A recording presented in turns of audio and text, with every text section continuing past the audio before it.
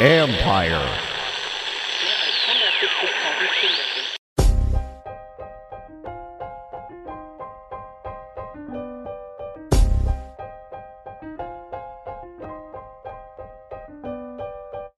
Triple Play Fantasy's basketball show with Doc, Coach, and Brastradamus starts now.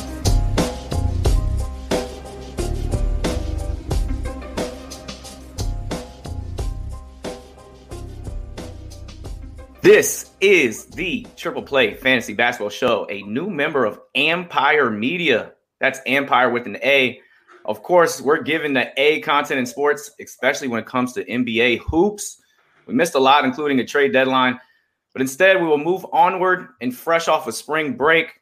Your host, Coach Jay Lewis, was stationed like 80 and Bam in Disney, living the best of the ins and outs of the bubble that exists there.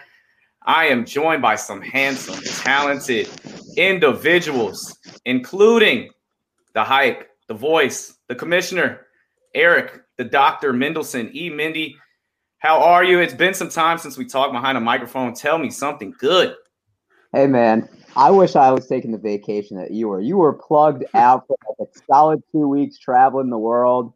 I'm just glad I got called handsome by you. How you doing, man? I'm doing just fine. I made sure you went first last time we had a complaint in that department. Also, we're joined by the man of many hats for AAA, and that's none other than Bradley Kilgore. Tell us something you're cooking up for the team. Just so much to keep up these days. How goes it? Yeah, man. Me and Johnny Fuzzball from the football podcast, we're going to be doing a movie review for the 4-hour feature film Justice League, the Snyder Cut. So I'm excited to see how that goes. All right, I won't want to hop in on that one. Yeah. Grab your coffee. Let us know if it's worth 4 hours of our lives. It's gonna be a 4-hour movie and like a 5-minute review. So we'll really get the good stuff. Oh man, the grind. That's what makes us strong here. Also, I'm joined by my teammate of Coach's Corner of our Triple Play Fantasy YouTube channel, California's own and proud, sometimes angered Sacramento Kings fan, Coach Kevin Coleman. Welcome, buddy. Hey, nice to see you guys again. Yeah, my Kings have been doing all right though. You gotta. They've been playing okay. Like they still are coached by. They've lost 5 in a row. Don't say that. They do that. They're building. I don't judge my Kings by wins and losses, Eric. I judge them by just how are they playing. But we're still coached by the worst damn coach in the NBA. So I don't want to talk about it. Hey, he's cool. I judge the Kings based on if they get over 28 wins because some of them are over this year. Okay. Where they at now? They're like right on track for 28. It's gonna be a head. Okay, all right. You're at 17-ish, somewhere around there. Oh no, 22. We're at 22. Let me tell you, when they lost to the home at Pistons the other night, that was a very deflating one without Jerry Pistons, Grant. Up and coming, baby. You gotta be honestly, man. They're 22-30 right now. Between Halliburton and Fox, they're gonna have like one of the best young backcourts in the league. So they really just got to get a big. I'm not too worried about the Kings, to be honest. Yeah, and it makes that Bogdanovich walk in not feel bad because you got a better guy in place for the future. Exactly. Yeah, it still reminds me of the Wiz kids. I mean, we roll a little bit. We had a great win against the Warriors last night that are fighting for that 10 seed, and then they're gonna make the playoffs. Don't worry about the Wiz. They're coming. They're coming. They'll have a losing record coming into that 10 seed, but they'll be there. I think that win total is 19 right now. Currently, get to the dance. In today's show, we banter on subjects such as the current NBA basketball landscape, college basketball championship opinions, talk about this top 10 players under 25 list, which should get a little spicy, and we wrap our thoughts on some fantasy basketball playoff implications. We're also going to talk, as always, our performances of the week and free agency pickup, waiver wire pickups. But first, a little news and notes. NBA got two of its biggest stars back in Joel Embiid and Kevin Durant. Both teams battling for first place in the East. Who are you most excited about being back? And who is it more important for their team landing that number 1 seed in the East? We're going to start with Doc on this one. So I'm more excited to see KD back just because I think he's so efficient. Like, He missed 25 games and shot 51% from the field. That is efficiency at a high level. Shot 5 for 5 in his return. Like he didn't miss a beat. But to answer your question, I think the 76ers need the number 1 seed more. They're 20-5 at home, 15-12 on the road. They really are banking on that home court advantage. And right now they've dropped to the number 2 seed in the East. They're a full game behind the Brooklyn Nets. And I think it's going to be really tough to catch up to them now that they hopefully have a full squad in like 7 days when Harden should return. Brad? Yeah, I was more excited to see KD, and I think KD is also more important. I don't really see a path for the Sixers to get that first seed in the East just because the Nets are so loaded. But the reason I wanted to see KD back is because I think KD, Harden, and Kyrie all need to have at least 10 to 20 games. They need to be battle tested coming into the playoffs when they're all healthy, because we've seen with super teams in the past, you can't just the talent itself isn't good enough to power you to win a championship. You have to go through trials and tribulations. You have to know who's going to have the ball at the end. How are people going to react when you take the last shot? All that kind of stuff matters, and it's a part of the process. And if they don't have, a nice streak of games where they can really just mesh together, all three of them, I really can't see them winning the championship, even though I know it looks like they're shoo-ins. Yeah, and I think that's a good point about them trying to get a couple games together. They haven't played enough, and you kind of want to see them in a battle-tested environment in the fourth quarter and kind of figure out those kinks. All great teams need to kind of go through that experience. And we saw the Clippers last year, maybe the most talented roster in basketball, only play, I think, 18 games together with their top 2 guys. And we saw in the playoffs how that cookie crumbled. That Miami Heat team played a full season together, and they still needed all the reps they could get just to win a championship. Hey, they also got shut down by JJ Barea. Exactly. Man, Miami, and they were all sticking together through the whole COVID thing, and that really helped them out in the long run. Kev, what's your take on this one? Yeah, you know what? We gotta stop giving Kevin Durant all this credit. He's got 7 All-Stars in that team. He's got all these guys out here. Listen, Embiid is more important because the Sixers need that 1 seed. If they don't get that 1 seed, they're going to be screwed, because I think that 1 seed is really important in the East, so they don't have to go to the Bucks and the Heat and the Celtics, right? They got to try in two games in a row, 2 series in a row. Whoever gets that 1 seed basically has 1 series, which will be the Eastern Conference Finals. That's kind of what it's going to be. So I think Embiid is important. Like Brad said, though, I don't see the Nets not getting that 1 seed. They're a super team, and they're a legit team that just they play really well together. Kyrie, for as much as I don't like Kyrie, he's playing well right now, and he looks good. Incredible.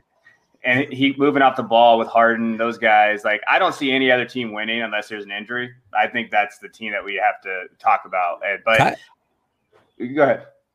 Kyrie is slowly moving into most underrated player in the league territory, and he gets a lot of love. No, he gets a lot of love. Stop it! I don't think you guys are recognizing we are watching one of the smoothest offensive games I've ever seen in my life. This dude. At least for a guard, this dude is, but an underrated guy. An underrated guy would be one that we're not even talking about on this show. But that's what I'm saying. When I say underrated, I mean we talk about him a lot, but it's mostly negative. And when we do talk about him, when we do give him props, it's normally not enough. It's off of a 40-point game, and we're Kyrie had 40. Kyrie is just, he's incredible. I just don't think he's getting enough respect. I'm giving him props for listening to Mozart. He has so many fans. And Johann Sebastian Bach. He gets love, but he is the third best player on his team, and it's just rare because this is probably the most talented, big 3 we've ever seen. But some nights he doesn't even look like the third best player. Some nights he looks like the best. The best. Yeah, no, for sure. And that's saying a lot with KD and Harden on your team. That's what I'm talking about. He deserves a little bit of shine, man. Hot Kyrie is one of the best visual things that we see. Exactly. Period. For me, it's Embiid. He was playing MVP. He was at the top of the MVP ladder before he got injured. And Kevin Durant, although he's probably the second best player on planet Earth, that team was still rolling. I think they won 22 of 25 games without him.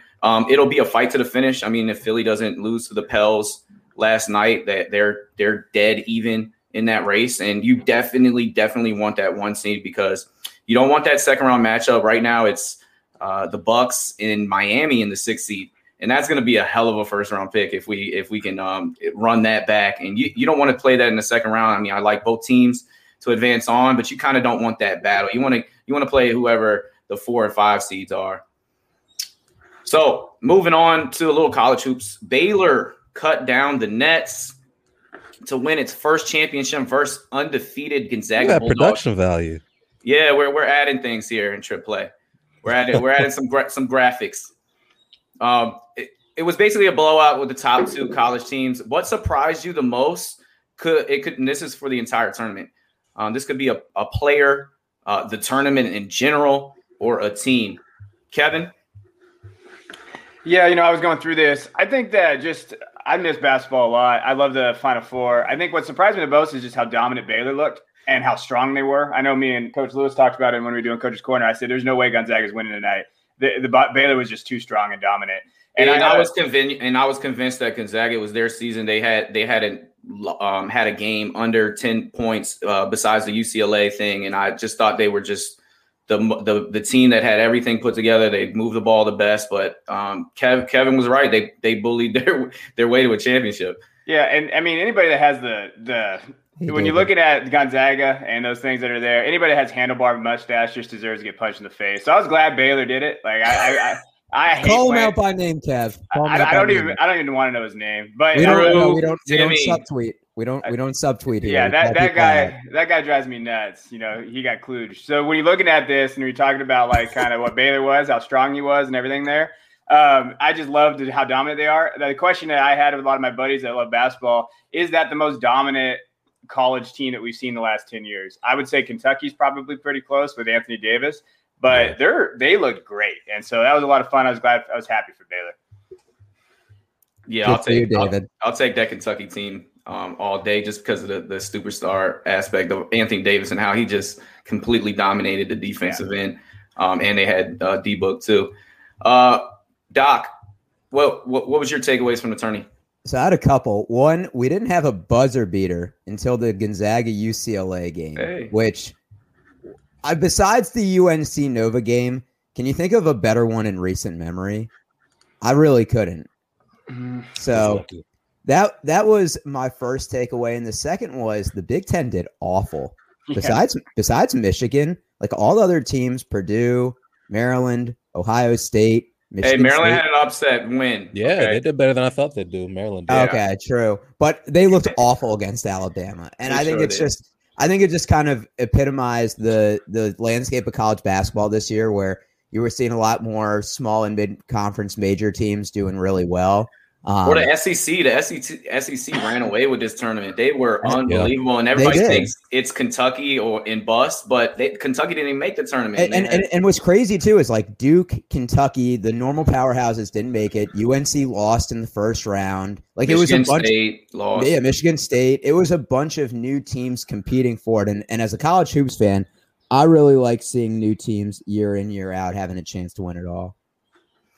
Brad?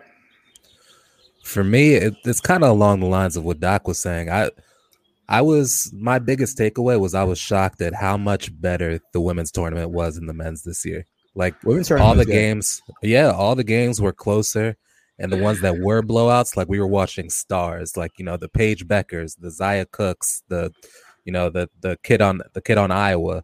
Like the women's tournament was just so much better, a lot closer games, a lot more stars. Sometimes I was watching the men's games and I was like, I don't think they had better stories too. Better stories. Better stories. And I was watching the men's games and I was like, I don't think I see a single pro like NBA player on this court in a lot of games. And I can't imagine a tournament where it's been like that, where I just didn't see any NBA talent. So to me, the women's game has come a long way, and it was a great watch. Yeah.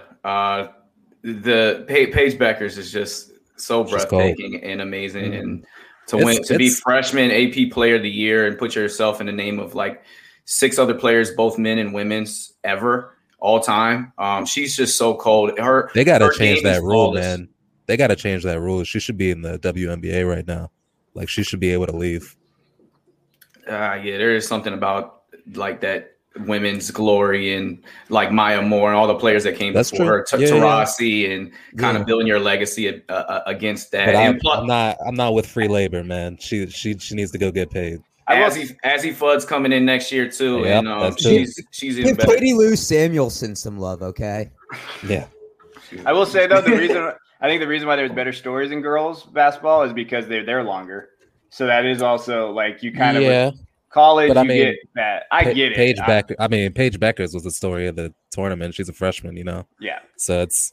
I think the cream always rises to the top. I think you're right about the stories, and you got those 4-year stars and those 3-year stars, and that doesn't really happen in the men's game. But if it comes to us getting stories or people getting paid, I'd like to see people get paid. Well, in Arizona, their head coach breastfeeding at halftime. They match up against Stanford for the third time, and they completely shut them down in that 2 minutes, and then the final play was she's flicking people off and they're getting it on camera, man. It was just a great tournament. Shout out women's basketball. Can you imagine you're trying to come up with a game plan and you're just breastfeeding a baby, and you're just like, all right, are we running zone or man to start the second half? Hey, Steve doesn't have to worry about that. You guys want to hear a story real quick? When I was coaching, I had to watch my daughter. My wife was at work, and I brought her, and one of the parents said she was going to watch my daughter. She was 2 at the time. My daughter did not want anything to do with her. So I had to get one of those things that you wear. I brought it, and I had to wear my baby during a varsity basketball game, and we won. And she sat with me when we won the game. I coached up and down with her on my chest because there was nothing else I could do. And I'm gonna need those pictures. And the coach came up to me. He's like, "I can't believe I just lost a fucking baby." And I was like, "I'm sorry. This is just how it went." You know what? You should have done that every game. You were undefeated. I know it's a good luck charm, man.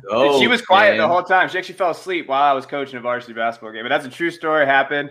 I had to do it. So I feel for her out there breastfeeding. I didn't have to breastfeed, but I was rolling with her out there. And your daughter is 1-0 as an assistant coach. Yep. Yes. Yep. Those are those Luke Walton numbers, man. That's how she gets a job. That is a wonderful story. And for me, the takeaway from the tournament, it was UCLA.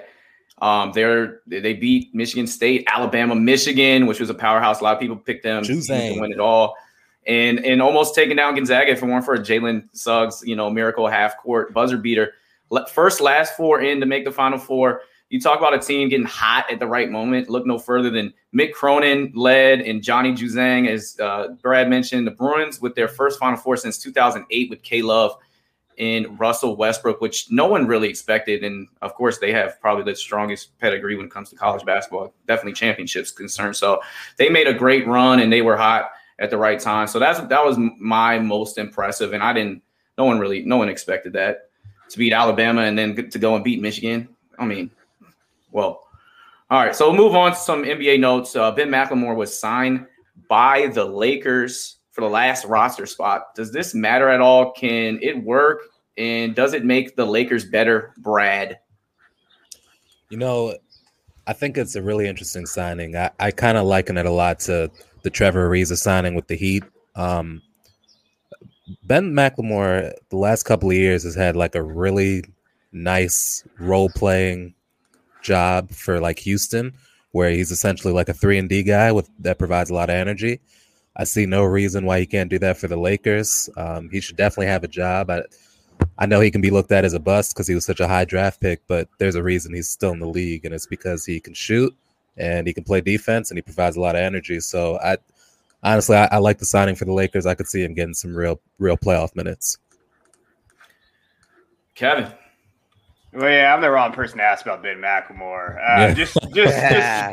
Just seeing him in that graphic makes me sick to my stomach. I would say he's whatever. I think he's a nice filler. But the Lakers, if they don't have LeBron or AD, they're not going to win anyway. So that's true. Really, those two guys got to come back, and then if they can fit around them. But I worry about the fit. This is kind of a new team. They haven't really played together very well. I think it is helping the Lakers if they can continue to win and stay in that.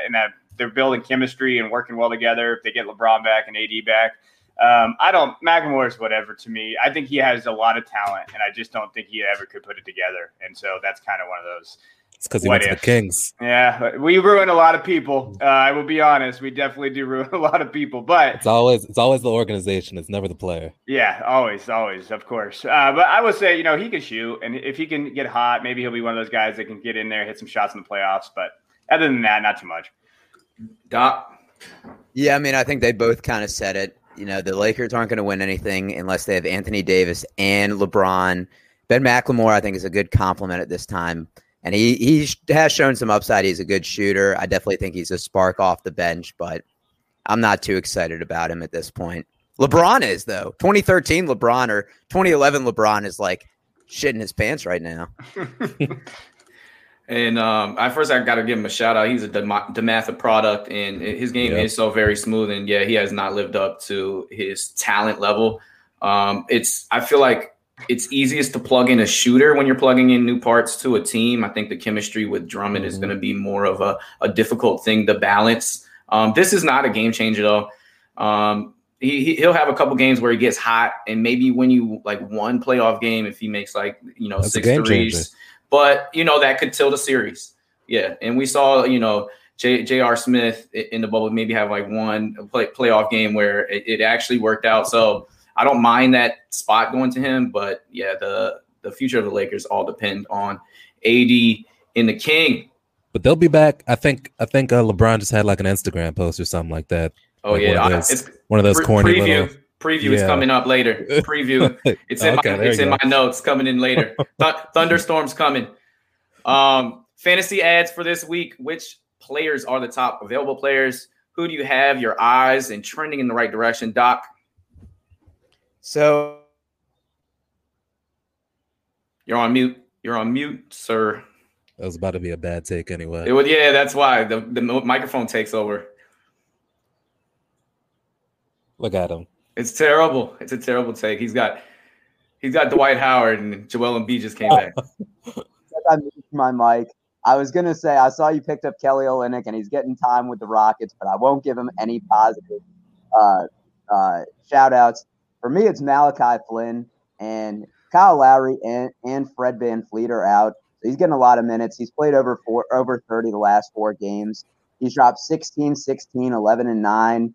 He's gotten between 3 to 8 rebounds, 4 to 8 assists, averaging 3 steals during those 4 games, and even a block.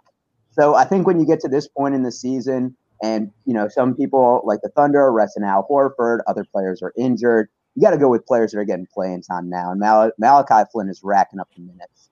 Also, shout out to Brad's boy Bobby Portis, or I think it's Kevin's boy. Actually, you stole mine. You got it for the daily fantasy heads. They play the next three days, and I think Kyle Lowry will be out of the lineup in those next 3 games. Get him for the low. After that, after Lowry comes back, you might. He's not for the low anymore. They moved his price up. Well, that's a great take, Doc, because he is certainly rolling after having a hot run in the G League. Brad, who you got? All right, you guys ready for this? Buckled up. Strap up. Alexei Pokusevski. There you go. I don't know if I said it right. I'm going to act like I did. Pokusevski, I think it is. All right, that sounds even better.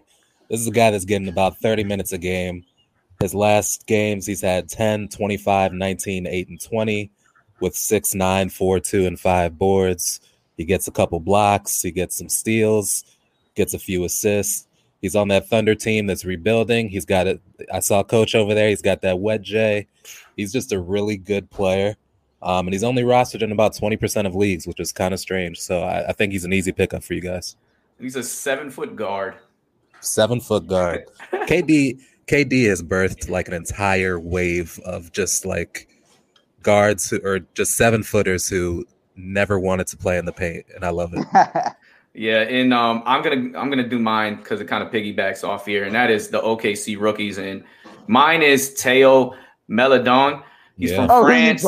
Who you just dropped in our league? Your pickup is because you have like 3 bench players in this league. Like he's in my other league, and he's killing. There's like 3 bench players in that league. But anyways, I could pick him back up next week. The last 2 weeks, he's averaging 17.5. To pick him 5 up and 3, and 2 3-pointers made. I used it to pick up Kyle Lowry. So, I mean, I'm not mad. He had a 33, a 25, and a 22-point outing, contributing in other areas. Field goal percentage and steals would kill you. But he needs to be rostered because he's their starting point guard. He plays over 30 a game, and he contributes in points, rebounds, and assists. So my guy is Teo Maledon. Kevin, I would ask you to name some of these guys. I know how you do so well at last names and first names, but who you got as far as your fantasy pickup this week?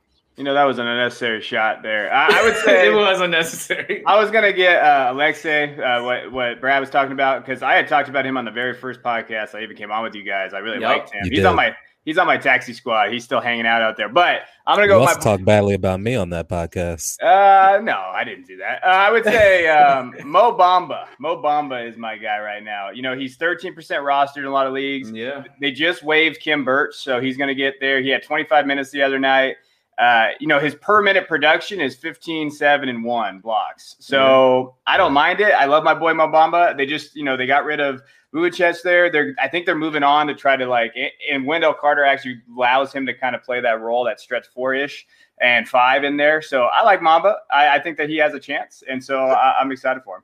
Before we go to our next segment, what basketball players have songs after them? There's Mo Bamba, there's Tyler Hero, and then there's Do the John Wall. Can you guys think of any other ones? King James. There's like a new LeBron James song. I haven't heard that, and I don't intend to. I'm sure there's got to be Armenian rapper. He kills it. It's actually good. It was on ESPN. There's got to be a song about Allen Iverson or Kobe somewhere out there. Yeah, White Iverson. White Iverson. There you go. Post Malone's first big song. Okay. Well, I tell you, nobody's draft stock has been better helped than Mo Bamba. Yeah. He became famous that year. That was crazy. He's an interesting guy. These random people, I swear I'd be at parties and people would be like, yo, who's this Mo Bamba guy? Like they wouldn't even know he was a basketball player, but they would just know his name. All the kids love it. It's terrible lyrics. But he had an 18 and 11 game, so I got my eyes on him too. I don't trust him, man. Mo Bamba scares me. They still don't play him more than like 20, 22 minutes a game. Trouble. Makes no sense, but he does back up Wendell Carter Jr. right now, and he did play some minutes with him last night, so he's definitely huge on the watch list, especially your categories league, because he's so productive in blocks. That's a good point. If you like what you hear so far, make sure you never miss a show by clicking subscribe button wherever you find your podcasts. Triple Play Fantasy is giving you heat like Jimmy Butler in Game 5 of the NBA Finals, and it's not just hoops. Our fantasy baseball and football show is a must listen every week.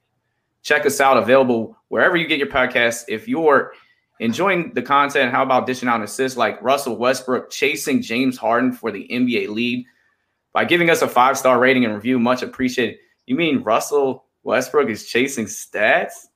Check us out on Twitter and IG at Trip Play Fantasy. Eric and Brad run our social media and provide daily questions. Our weekly episode drops as well as spot interviews. The football guys are going insane with guests and may have the biggest name to come on yet. RB1 Austin Eckler coming on very soon. Stay tuned. Big moves are being made. Just want to say thanks from the entire Triple Play Fantasy family for your listens each and every week. Time for a little NBA catch-up. We have a lot of catching up to do, and now we're mid-April.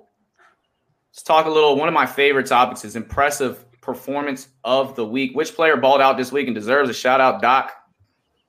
So for me, it's going to be Nikola Jokic. I think he is now the favorite to win the MVP, barring injury. His last 4 games, 14, 7, 7, 17, 9, 16, 27, 8, 11, and 25, 9, and 10. The Nuggets are 8-2 in their last 10 games. They're creeping up the Western Conference standings. And this has been with Jamal Murray missing the last 3 games due to injury. He's kind of put the team on his back like Greg Jennings did. So shout out to Nikola Jokic. And Aaron Gordon looking like a good role player. Finally get to do the backseat role and kind of be just like a defensive, an all-around player. And he seems like a good fit. He's playing real efficiently in that role. I really like what Denver. Yeah, he's not stat stuffing, but he's playing winning basketball, and you gotta love that. And for him to play well with Jokic, it's a good. And they play with Porter. I mean, they got length. They made a big move in this trade deadline. He's a prime example of somebody who, when they go to a better team, they get better because they're not taking terrible shots. Like that's Aaron Gordon. It's that he's like the perfect mold for Denver. And you gotta like that he chose the number 50 because he's got the most 50s in the NBA dunk contest, even though he didn't win one. He's got to get over that. I see Doc. You shake your head. No, he doesn't. That's what he said. He said that. No, he has the most 50s. No, total. I'm saying like he has gotten the most 50 totals. He doesn't need to get over the fact because he got robbed in the dunk contest twice. Okay. Yeah, no, that's what I'm saying. He needs. You can make a good case with that. It's a dunk contest. It doesn't matter. Let's go win a championship. It's hardware. As someone that collects trophies, it is very important. Oh God. I hate just giving everyone awards, but that should have been a tie between him and Derrick Jones Jr. I mean, they both didn't skip a beat, and I've never seen that before. But we'll move on. Kevin, who you got for performance of the week? Looked like you might have had Jokic on your list too. No. Well, I said yes because I said he was going to win MVP. So I actually, I'm smarter than you. But I'm going to say Jason Tatum. So Jason Tatum, he's kind of that Celtics team's really struggling. But he dropped 53 last night, and it gets Minnesota. But we won't talk about who the opponent was. But he had 25 against New York, 20. They're 4-1 the last 5 games that they played. I think he's trying to get them back. If anybody's going to do it, it's going to be Tatum because I think Tatum's their best player. But he's played well. I think that they kind of put him on the back. He shot 64% last night, 6-3, 60%. So he's playing really well. I wanted to give him a shout out.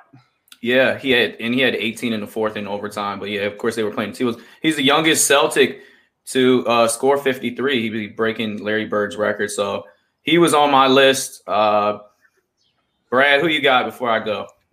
So is this award for the person who had the best performance all week or the best performance I saw last week? I think you can kind of take it for what you want here because we've talked about performances throughout the week, or you mentioned Anthony Edwards when he had 40. So that's true. It comes and goes. I'm about to do it again. So Chris Boucher. This man played 36 minutes against Chicago, 38 points, 19 boards. This is from a 6-man we're talking about. He's team all Kilgore, by the way. He is team all Kilgore. All Kilgore front court. Chris Boucher and Andre Drummond. For sure. With Kelly Oubre. With Kelly Oubre. That's a hell of a team. That's a hell of a team right there. I quit. But yeah, man, he's the reason that Masai Ujiri wasn't willing to give him up. There's nobody that you can trade for besides like the ultra superstars that are gonna be, what this guy's ceiling could potentially be. I'm not saying he can do 40 and 20 every night, but he can do it some nights. And if he can do it some nights, that's a 20 and 10 guy on the regular, and you don't just give those up. So I really like Chris Boucher's performance. I want him to get more minutes, stop fouling so much, but he's young. He's got a lot of goodness ahead of him. Yeah, and he's seen his minutes go up and down this season, but when he's hot and he's playing well, he definitely is a stat stuffer. Yeah. For me, my guy is, and they just played last night in a very, very impressive win, and that's Zion Williamson. He had 37, man. 15, and guess what? 8 dimes. He's now a playmaker. They're putting the ball in his hands, and he's making plays. And this is against Embiid. Embiid and the Sixers, who are fighting for that 1 seed. So this kid is so very special. And hey, he probably is going to come up in that top 10 players under 25 list coming forward. We'll see where we kind of rank him. But I'm just so very impressed with him. I don't know how many games he's missed this year. I think it's only you can have it on one hand. He's played like every game.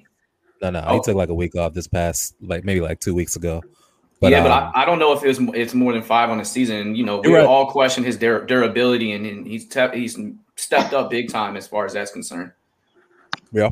All right. Talking a little bit more college hoops. So in future NBA pros, which NBA prospect made the biggest jump on draft boards in your eyes this NCAA tournament? I'm going to lean on my coach's corner prospect specialist, Coach Kev, on this one to start things off. Yeah, no, I think so. For me, I think Evan Mobley kind of did well for himself. I think he put himself in the top 3. I think that he played well enough. He's got the frame. I think he has. He got USC to the Elite Eight. I think that they looked at him and he's got a different type of skill set. I could see the Pistons drafting him early and pairing him there. I think that he's going to find himself in the top 3. I mean, if not 3, he'll be 4. But I think that he did enough for his draft stock, and I think that they can look at his size and think, that'll be all right. We can work with him. I love that he's kind of worked on his outside shot, his shooting.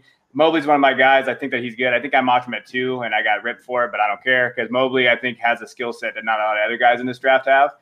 So I like Mobley. I think that he did a lot for himself.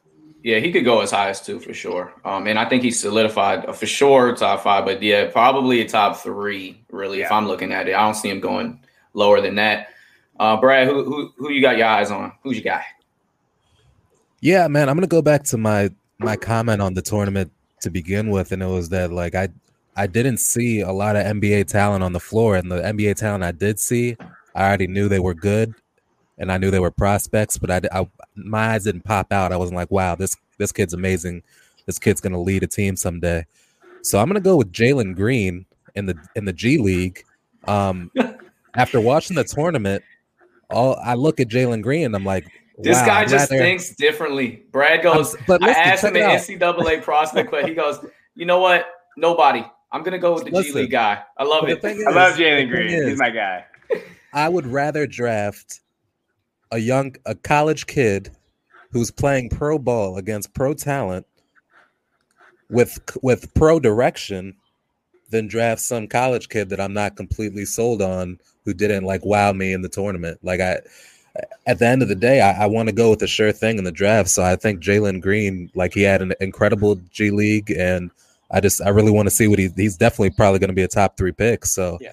Nobody played better in the tournament than Jalen Green did in the pros. So I like Jalen Green.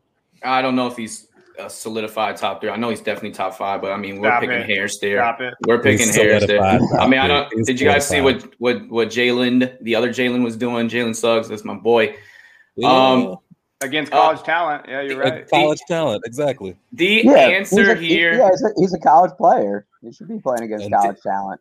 But Jalen Green's playing against pros. He's playing against boys, men out there. Grown men trying to eat. Jalen Suggs wanted 1 year of a college education. Don't hate on him. Yeah, right. Hey, the answer to the question that was asked, it is Davion Mitchell. This is Donovan Mitchell's little bro. They both wear 45. I didn't know that. Yeah. I mean, now saying that doesn't it definitely rings a bell. Yeah. This shifty, nasty crossover curl spin move point guard bully. He's climbed from the second round to late first, and now the ESPN guys, Schmitz and Giavoni, got him as high as 7 in their latest mock draft. So this kid averaged 14, 3, and 5.5 assists, 41%, 51% shooting.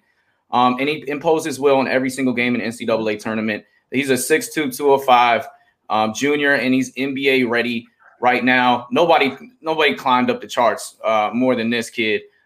You could give a slight nod to his backcourt teammate, and that's Jared Butler, who's now going 23. He could have came out last year and kind of been like an early second round, late first round pick, but he solidified himself with 22 points and 7 in the championship game. So the backcourt bullies of Baylor are the guys that climbed up the charts the most. And are you not gonna say Johnny Juzang? I don't know if people knew who he was before the tournament. I definitely didn't. Yeah, he transferred from Kentucky, but exactly. Yeah, he on the floor. And think about this, like this was probably his only chance to get on the radar. Like it would be so smart if he actually went out this year. Even if he was a second round pick, this is probably as high as a prospect pedigree as he's going to have. Is he on the boards? I don't know. He averaged. I was reading that he's now like considered a mid second round pick. But once again, so he's got to stay then. So now he's on the radar. Have another year like this next year. You're a first round pick. No, because I think it's recency bias. Like I think of the Shabazz Napier effect. Shabazz Napier would have not been a first round pick had UConn not won at all. Had LeBron not tweeted. Yeah. Well, I mean, LeBron did tweet that as well, but like you are in the eye of scouts with the recency bias because they made it to the Final Four, almost to the championship game. If you don't have, if he has good individual stats next year, but the team doesn't do well, he won't get the media coverage that he did this year, especially if he cuts his hair.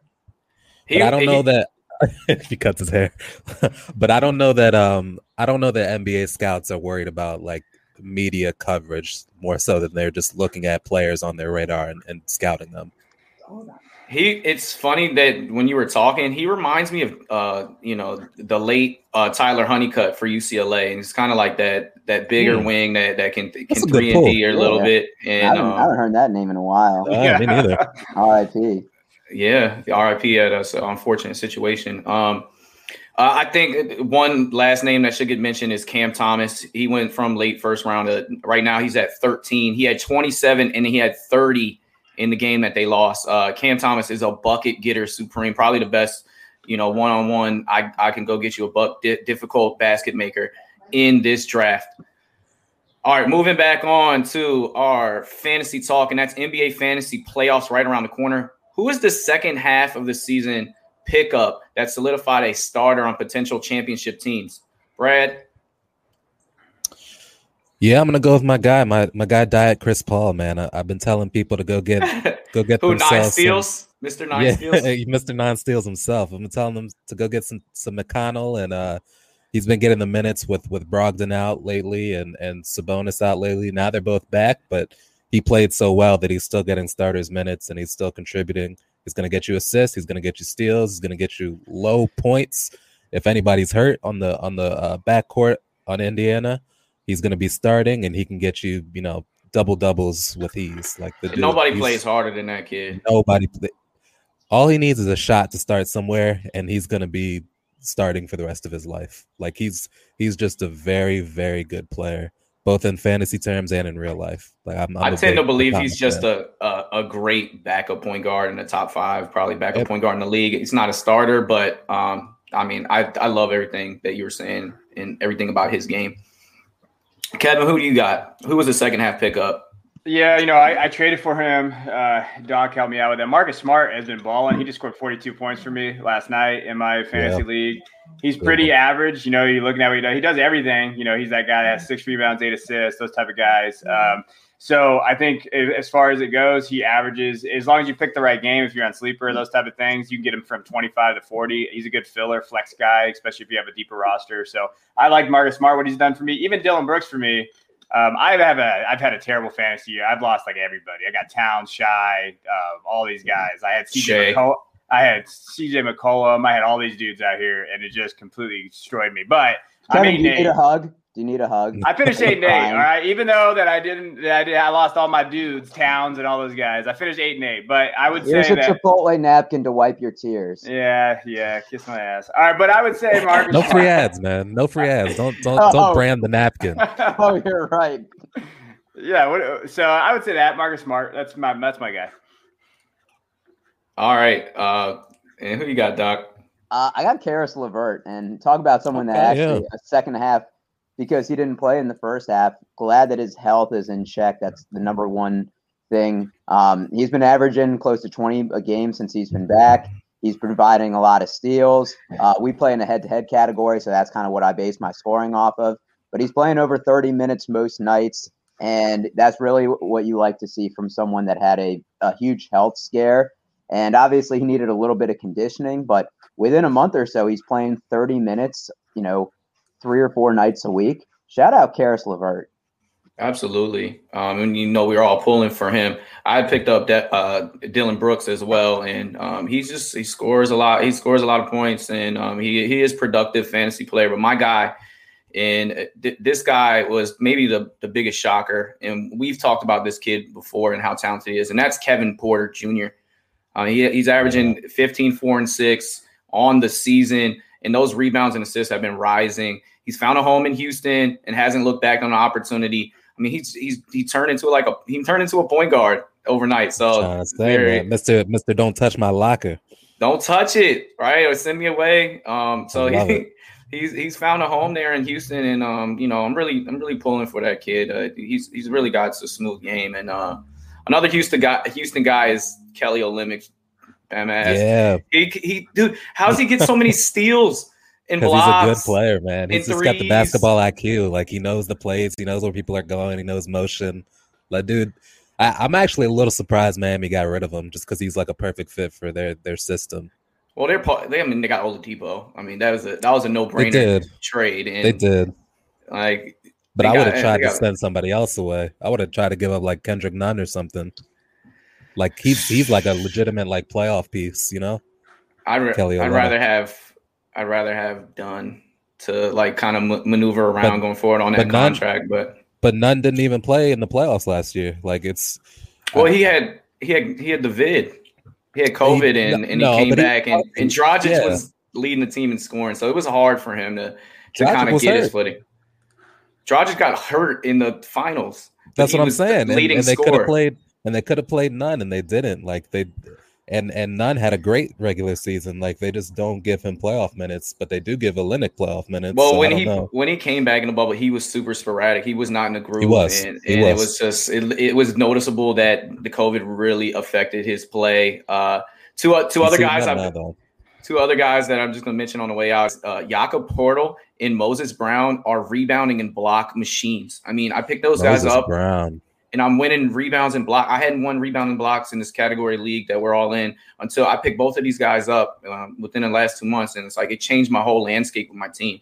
So those guys are certified. They're top 10 in both categories.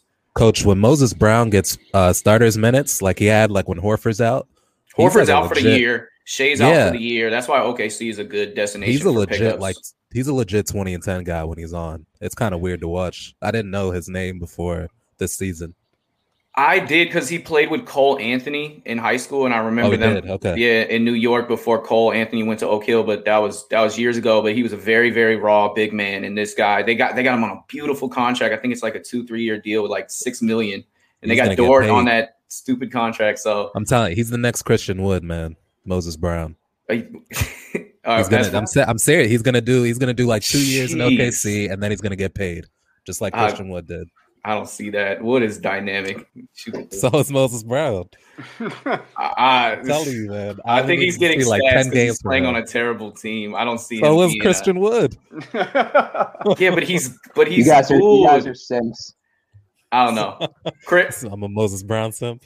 I wouldn't even say he's Diet Wood, as you to quote your term. No, he's not Diet Wood. They have completely different games. But he's gonna Andre Drummond. No. He's gonna do numbers and he's gonna get paid. All right, moving on. We'll talk about some teams that suck to a team that's has championship aspirations, and that's the Lakers. They frankly suck without AD and LeBron, although they've gotten a couple wins here in the 10 games they've been out. Do you think being a low-end seed at the end of this will hold them back from a championship run? We'll start with Brad on this. I wasn't paying attention, so start with somebody else. All right, we'll start with Kev on this.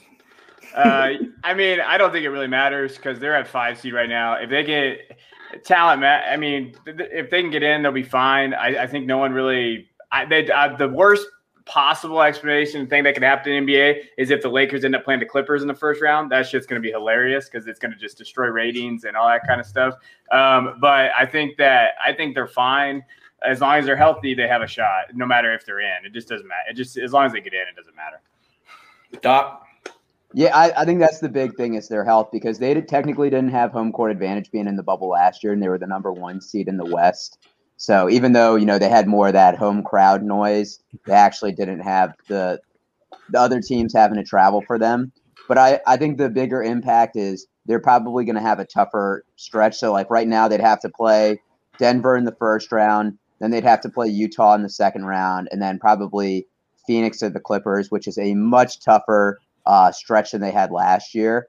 And assuming that AD and LeBron are both ready to play 30 to 40 minutes a night, I think that's the biggest factor of whether they're going to be able to repeat. I think they want that path. I think they want to I sneak don't in at think 4 or they 5, do. and I think they want Utah. They want all the smoke. I can't think of how many teams with vets like that want the toughest matchups possible. As good as All NBA Gobert and All NBA Jokic are, AD owns that matchup, and we saw what happened when Denver played the Lakers last year. It was a 5-game sweep.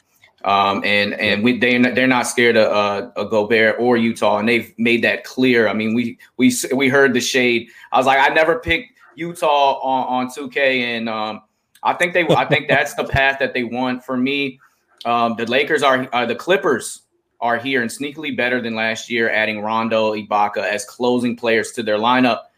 But LeBron's cryptic tweet on a picture of him and AD saying, the weatherman says the weather is changing soon and predicts a thunderstorm is coming. Folks prepared to take the proper caution measures to stay safe. I think they're gearing up to come back in the next 2 weeks. And I think they're more comfortable in that 4-5 matchup, as I said. I think the Clippers are the biggest threat to beat the Lakers because of how they match up. And I think that they're gearing up for a possible Western Conference Finals, but of course, all these teams are very good. I honestly don't think the Lakers have any competition to beat them in the West. Like besides themselves and injuries, exactly. Like if LeBron and AD are healthy, there's not a matchup in the world that can push them. Maybe you can push them to 7. Maybe Denver can. And then you got Game 7, James, who hasn't lost Game 7 since the Celtics, and I think it was 2008. It's really not, and you add Andre Drummond to the mix. Like it's really just not a competition. If the Lakers are healthy, the Lakers are going to come out of the West. I don't care about the Clippers. I don't care about Aaron Gordon on Denver. He's not a LeBron stopper. There is no LeBron stopper. He can guard LeBron, maybe make him have a bad game or two, but then you got to deal with Anthony Davis. Like it's just they have too much firepower between Gasol, Drummond on the bench. Like it's just. The Lakers are going to be fine as long as they're healthy. I hate this reasoning from Brad. If they're healthy, it's not a black and white statement. Like they're going to lose, and Brad's going to be like, "Oh, they weren't healthy," and he's going to be coming out with LeBron with that cast. It's black. It's very black and white. After the finals loss to the Warriors. No. They weren't healthy this entire time. If they're playing, they're healthy. That's all I mean. It's very black and white. If Anthony did, I don't mean if they're like 100%. Nobody's 100%. If they're on the court, if they're playing, that means they're healthy. Okay. So if they're on the court, they're gonna be in the championship. The only reason the Clippers scare me a little bit is because of Kawhi Leonard, Paul George, Batum, some bodies you can put out there. But Kawhi is one of the best playoff players that we have, and then you got Ibaka on AD, so and then Rondo. And Rondo's one of the smartest players that we've ever seen in the NBA. He knows the ins and outs of the Lakers. I'm not too scared of him, but I say if any team maybe gives them a fight, I'm not saying the Lakers are going to sweep them, but like maybe they'll push them to 6 or 7. But the Lakers are the best team in the West. Until Paul George can hit a game winner, not in a commercial, I'm not betting on Paul George. That's hilarious. All right, and I think this subject coming here is going to get a little spicy. ESPN dropped their top 10 players under 25. And, it's a list, right? Let's debate. So, based on future potential, they came up with this. Luka Doncic 1. Zion Williamson 2. LaMelo Ball 3. As I put the graphic. Yeah, Doc's favorite. Donovan Mitchell 4. Jason Tatum 5. De'Aaron Fox 6. Ben Simmons 7. Devin Booker 8, Bam Adebayo, 9. I love Perk, man. I love Perk. And 10, Shai Gilgeous-Alexander. So, I guess my question that I'm going to pose is our thoughts. Who is too low? Who is too high? And we're going to start with Doc on this. All right. I'm just curious. Is this our last segment of the show? I want to know how long we can go on this. We got a baby take on Roy Williams. It's a podcast, man. We can go over long. We can do whatever you want. We're going over it today. Okay. I think Luka is fair to be at 1. Luka is a great playmaker. All right. I know Kevin doesn't agree with that. My big issue is LaMelo Ball at 3. That is crazy. He has played half a season because he's been hurt with a fractured wrist. And you're ready to say he's ahead of Donovan Mitchell, Jason Tatum, De'Aaron Fox, Ben Simmons. That is absolutely crazy. And he was streaking for part of it. He's 19, but are you going to judge half a season of performance? I like seeing potential. A larger. It's potential. It's about potential. He's 19, and he's not only was he going to run away with Rookie of the Year, he looked like he could start on anybody's team. Like he looked like an all-star. So he's got the Hornets winning too. 16-6-6. He turned the Hornets into a playoff team. This is what bothers me. I mean, okay, after the 6th seed, the 7th, 8th, and rest are under 500. Playoff in the East doesn't matter to me. And Gordon Hayward is playing pretty good. Let's not just throw. And Malik Monk and your boy Devontae Graham-Brad. And Terry Rozier's having a career year. But this is what bothers me, and I'm going to use a baseball analogy. Fernando Tatis Jr. got paid one of the largest contracts in baseball history without even playing a full 162 games. And he suffered a major injury. But even before that, he wasn't performing to his expectations. Now, granted, it was 5 games to begin the season, but I don't think you can judge someone off of half a season and saying that their potential is better than people that have shown this in the league. People are going to adjust your playing style. The East is a weak conference. Charlotte isn't a bad team. I'm not saying LaMelo Ball shouldn't be in the top 10, but number 3 is absolutely crazy to me. I thought you were just going to go, he's not a top 10. He's just not top 10. No, just say it, man. You hate him. Come on. Just make that statement. I'm all right. I'm a LaMelo Ball hater, but he deserves to be top 10. He probably in the 7, 8. So. All right. And so you didn't have Luke. Did you say you did not have Luka at number 1, or you do have Luka at number 1? I do have Luka at number 1.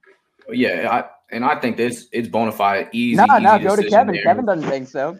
He's running away with that number 1. I think you'd be crazy to think that it's anything other than him, since literally at this point in his career, he's got better numbers than what LeBron James was doing in year 3. And we saw that he's got it in the playoffs.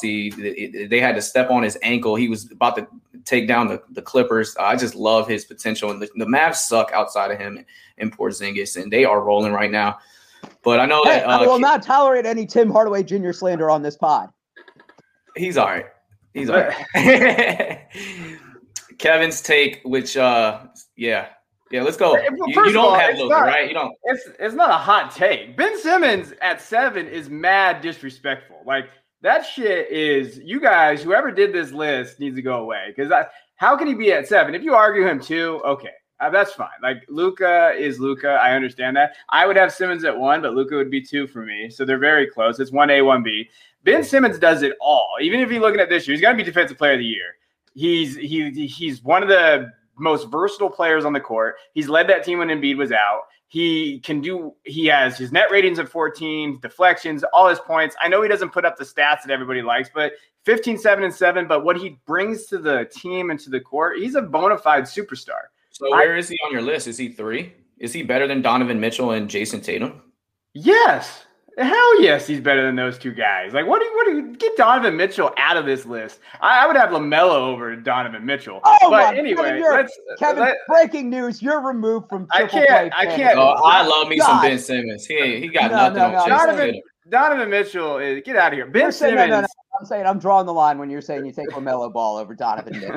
Kevin, that's a little hot takey. What crack have you put in your coffee? I'm just 8:05 on the West Coast. It's early over here. I know you got stuff to do. I know you got dad duties. I know you got to build a fence today. I got to build a fence later. Well, what did you put in your coffee? Oh my gosh, that's just an insane take. I would take LaMelo Ball to start a team before Donovan Mitchell. And that's why you're a Kings fan, because you make bad decisions. Get the hell out of here. LaMelo actually didn't play that bad. But I would say, anyway, Simmons should be number 1 on this list.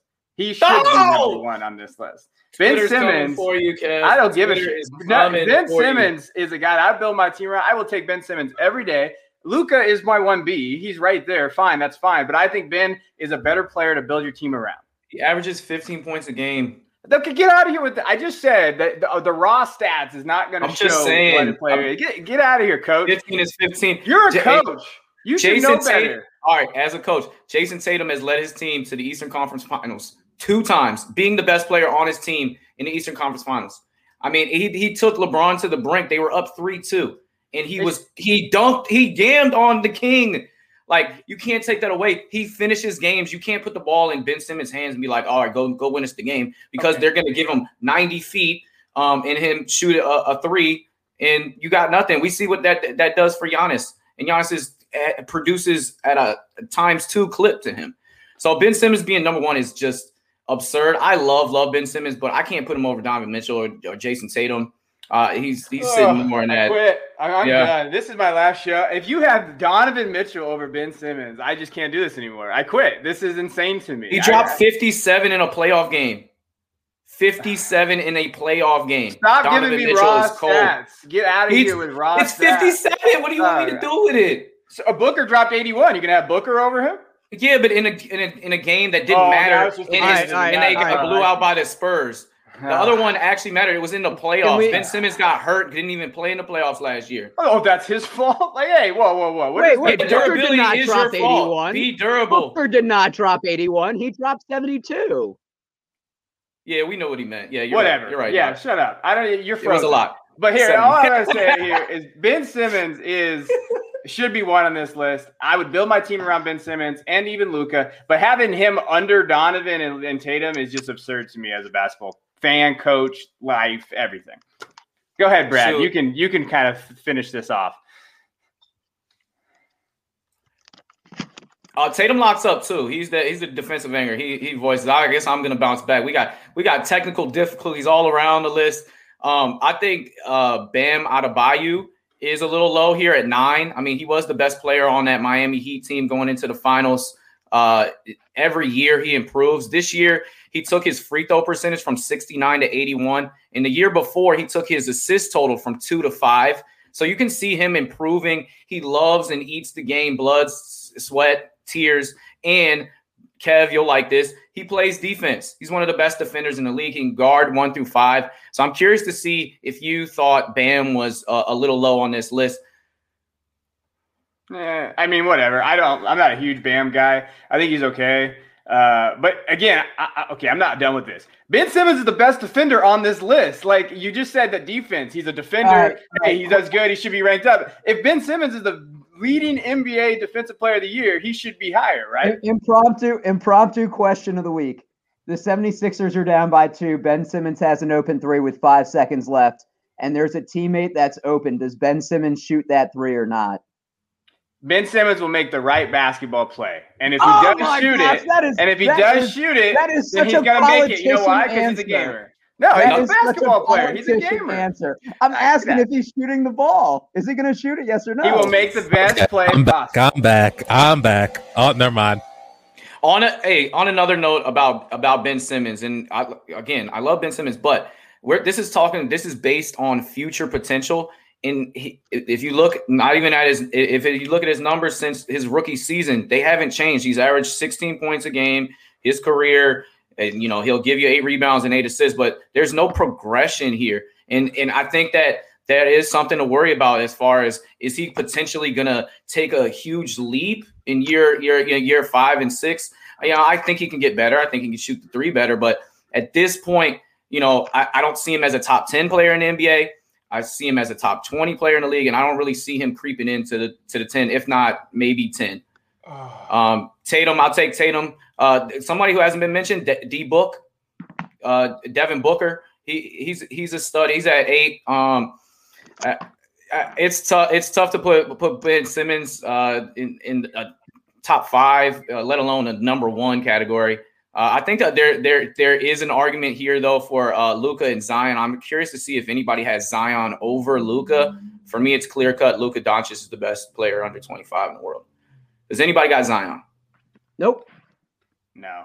Anybody got guys that weren't on this list? Because we have Shai Gilgeous-Alexander at the end of this list. De'Aaron Fox is number 6, which is a little high for me. I know Coach Kev's going to come for me for De'Aaron Fox slander, but he probably is not even 6 on his list. Nah, that's about fair. I think he's a little lower than that. But no, the only thing is when you're looking at this list, like Booker's okay. But again, when I'm looking at these guys, overall basketball players, some of these guys are just one-dimensional basketball players. Like when I'm looking at Mitchell and Booker and these one-dimensional, they do everything. Okay. They can pass, shoot the 3 off the dribble. We saw Donovan Mitchell just make a 3-pointer at the buzzer, man. Who is Donovan? Okay, so let's say we're in a playoff series. Doc likes these hypotheticals. Who the hell is Donovan Mitchell going to guard? Who is Luka Doncic going to guard? Because Luka can't guard no one. Like Luka is not guarding anybody on that court. He is not a good defender. Are you going to give holds me his which own team they're playing? Okay, the Clippers. Who is he going to guard besides playoff P, who's terrible? But who are they going to guard here? Like, who are these He can guys? guard anybody because he's 6'8", and He'll he's a guard smart Pat defensive Bev. player. He'll guard Rondo. But he Are they can't at- stay in front of those guys. He Are does they not have- attacking Luka game to game and having Yes. somebody beat him? They attack No. him all the time. They hide him on their roster. You'll see it on their game plan. They hide Luka around the court. Give me a guy that is a better basketball player. This is insane to me. Give me I'm 30, done. 10, and 10. And a guy that's clutch, who has the clutch. You've mentioned before, he's got a clutching. He'll step back three-point in the game, and that's something Ben Simmons only does in his dreams. Okay, get over the shooting threes thing. To me, I mean, Ben Finishing right, a I'm game, he here. doesn't have a Technical game winner difficulties. on his record. Technical difficulties are done. Papa's here. He'll give you all the correct list. Kevin was right. Thank you. Number 1 is Doncic. Number 2 is Ben Simmons. Are you guys ridiculous? He's the only one on this list that can play defense. Number 3, we're going to go with Devin Booker. Number 4, Jason Tatum. Number 5, Bam Adebayo. That is the correct top 5. Bam, You just I'm don't okay like with Mitchell. that because LaMelo's not in it. LaMelo's great. LaMelo's great, and he's only 19, but he's not better than any of those 5 guys. I might Thank take you. LaMelo over Zion, though. That's probably how I would do it. If Okay, I had I a agree. splash, I think Zion's way too high. I can't count on him to be, there over 82 games. But when he's there, he's a beast. But they're kind of 36, sure, but 16, they're and 8 but they're- last night against Embiid. Wait Sure, but I till do that Zion's with- I metabolism do that- slows down. I do that with Andre Drummond, and you guys say they're empty stats. Like, his team does not win. He drops It 8 doesn't assists. But he plays defense. Zion doesn't really play defense like that. He's not stopping people. He's getting boards because he's I athletic. don't know how you getting can find blocks a 'cause way he's to put athletic. Andre Drummond in here, who just got cut by his last team. No. I'm not saying he's in here. I'm saying if you want to talk about empty stats, Andre Drummond he's got that tag of empty stats. Zion could be right there with providing empty stats because his team doesn't win. Like, these are all great. These are all great numbers, and he's doing incredible things. He's on the highlight reels, but he doesn't do anything winning. Oh my Kevin was God. just talking about, with the ball in his hands in the last second, who's going to hit the 3? Is Ben Simmons going to shoot it? The answer is no, because Ben Simmons doesn't shoot 3s. He plays defense. He shoots 60% from the field. He does all these other winning plays that other people don't do. And just because he doesn't shoot 3s doesn't negate the fact that he can't be, a top 25 under 25 guy. Like, he doesn't shoot 3s. That's okay. He's 7 foot. He's got other skills and talents that can't be matched. This is incredible. I mean, This listen, is Ben Simmons Incredible. Ben Simmons is criminally underrated on this list. It's actually Let's insane. get Wizards Wizards reporter Justin Kutcher on, who thinks Ben Simmons is the most underrated or overrated player, and have him debate Brad and Kevin. All day. All day. I'll be there all day. I'll be there for 4 We're hours. on Empire I now. will be there so for we got 4 the connection hours. for that. That's ridiculous, man. Ben Simmons is truly a freak of nature. Like, there's Zion is a freak of nature. Zion He can't. shoots Zion can't. 65% from the field. So does Ben. Like, Zion can't guard all 5 positions, and I'm not even sure he can guard the position he's in now. Like, he's just not. He's a very dynamic player, and he does things. He's got that football body that can jump out the gym, and it's kind of wild. But Ben I Simmons look has the at him. luxury to I have look at him, Joel I Embiid marvel. on his team, and he had Jimmy Oh my Butler God. on his team, and they couldn't get it done. What are you talking So even being the third Wise best words player from on his Johnny team, Foosball. Zion, Are you- what are you saying? Ben Simmons can't get it done, and Zion hasn't made the playoffs yet. Zion doesn't even have a winning team. Ben Simmons has got deep in the His playoffs. team sucks. His team is bad. He's And got Brandon keeping them Ingram. He's afloat. got there's 2 All-Stars on that team, and there's 2 All-Stars on the Philly team. Why Brandon is one Ingram of them, did one of not them make the can't even- All-Star game, Hey, and the Sixers so they could've won don't this- have 2 All-Stars. The Sixers And Eric should've won Bledsoe last year? can't shoot. No, Didn't he make it last? Oh, all right. Well, he's always on the cusp of All-Star talent. And the Sixers Since should have last won the year. title. Most improved player, whatever he was. If it wasn't for Kawhi hitting that stupid corner 3 and then choking in Exactly. the last 2 minutes, the Sixers would have won the title that year. I This is not- firmly believe that. This is not about team success, and if it was, you can't put Zion. because the Warriors got hurt. Yeah, they would have won the finals, but they lost. But they That's lost. the point. Like, we can do that with every single. We can do that with every single team. Like, there's always an if this happened, if that happened. We finally Hands found down. our topic that would ruin us. Yeah, right exactly. here. Like, hands down, if you're looking at a player's individual talent and what they can provide to any team. If you just drop these players on any team, you want Ben Simmons, no doubt. He just does everything. You can hide your deficiencies with Ben Simmons because he can guard every single position on the court. I think the biggest thing, if people are watching this are going to come for us, is that we're all in consensus that LaMelo Ball at 3 is way too high, even though he does show super potential. At 3, we all got him at probably 7 or below. I got him 6'7", 8. I had an argument with my buddy about this. He was like, "I'd rather have Melo than Mitchell and Tatum," and I was like, "I mean, yeah, I would rather have that's a good argument, but I'd rather have the guys that I can trust." I wouldn't rather have him than Tatum, but I'd rather have him than Mitchell. Mitchell's the most overrated NBA player in the game right now. I don't know about that, but he's a little high. They have the number one. They have the number 1 record in their conference, and he's best. He's by far the best player on that team. He's leading. Mitchell's in this top 10, but he's not better than Booker. He's not better than Simmons. He's not better than Tatum. He's not better than on Luka. Your list. He's not better than Bam. Just definitively, on your list. No. That's universal an opinion, dude. The same way. No, this is not an opinion. The same way we breathe oxygen. It is an opinion. Mitchell is not better than any of the players. Just because you said it, like, he's better. I'm sorry, it does not make it a factual statement at all. I'm agreeing with Brad. Gravity. You are. All of these things. Me and Brad are lucky. Trae Young is not on the list. Donovan Mitchell have the Jazz number 1 in the West. He has my fantasy team number 1 in the standings. Donovan Mitchell is a winner. In fantasy. Trae Young is not on the list, by the way. I thought that was a notable miss. Jaylen Brown's not on the list, but I think Trae Young's probably the best player that's not there. We can debate this for probably until the playoffs start, starting now with no sleep. But we got to move on to our question of the week. Roy Williams has the 3rd most wins all time in NCAA history. He's retiring. He's leaving Hubert Davis in charge. 3 championships, all for Carolina. Of course, the Felton and May team, the Hansborough-Lawson team, and the Justin Jackson team. Most recently in 2017 over Gonzaga. He started his career in Kansas, and he does nothing but win. He had a 7.74 winning percentage, winning 903 games in 264 losses in 33 years. We're here to talk about who was the greatest player Roy Williams ever coached in his Hall of Fame career. Shout out, just a great man coaching, but also a great man off the court, and has provided mentorships to all his great players. We're going to start with Coach. Yeah, let's let Kev go first since he's got to bounce. That's what I was going to go with. It's hard for me because I'm a Duke fan, so I hate North Carolina. And I can't say Tyler Hansborough because that guy just makes me want to cry. But I will say Sean May, to me, was one of the best players I saw him coach. 15-10, he led them to their first championship. He killed it in that Final Four against Wisconsin, or getting into Wisconsin there. He had 26-10 against Illinois. That Illinois team was fun to watch. Darren Williams. Yeah, those guys are really fun to watch. So I'm going to go with Sean May. I know Hansborough probably considered the best, but I love Sean May, and I know he had some Kansas players that were really good. But I went to my era of the woods. So Sean May is my guy.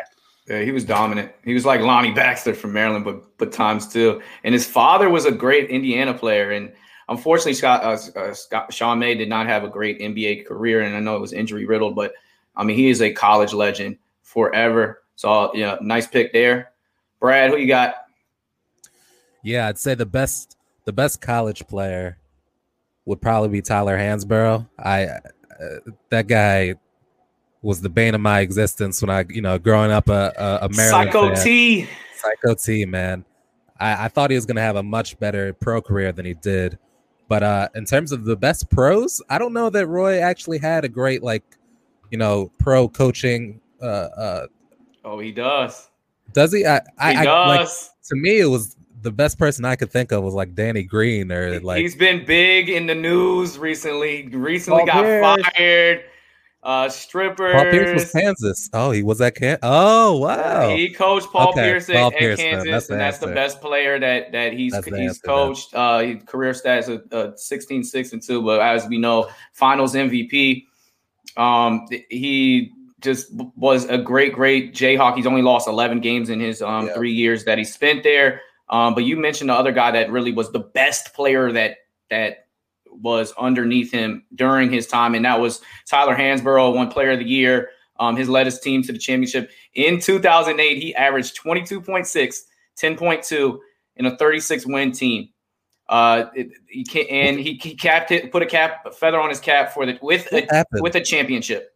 What happened with him? Because I remember he was on Indiana and he just kind of like fizzled out. Like he was never really bad. Like what happened with Tyler Hansborough? I remember vividly he checked a D Wade like it was a nasty like kind of assault when he was playing for the Pacers, and then like the next play, Udonis Haslem came for him heavy, and I'm not gonna say like that affected his career overall. He was decent. I think that he just became a liability on defense because of his slew-footed nature, and then the game changed. You don't just throw it into the post and get you a bucket. So I think that's where he fizzled out. But I don't know what he did after the NBA, but he seems like he would have been a really great Euro.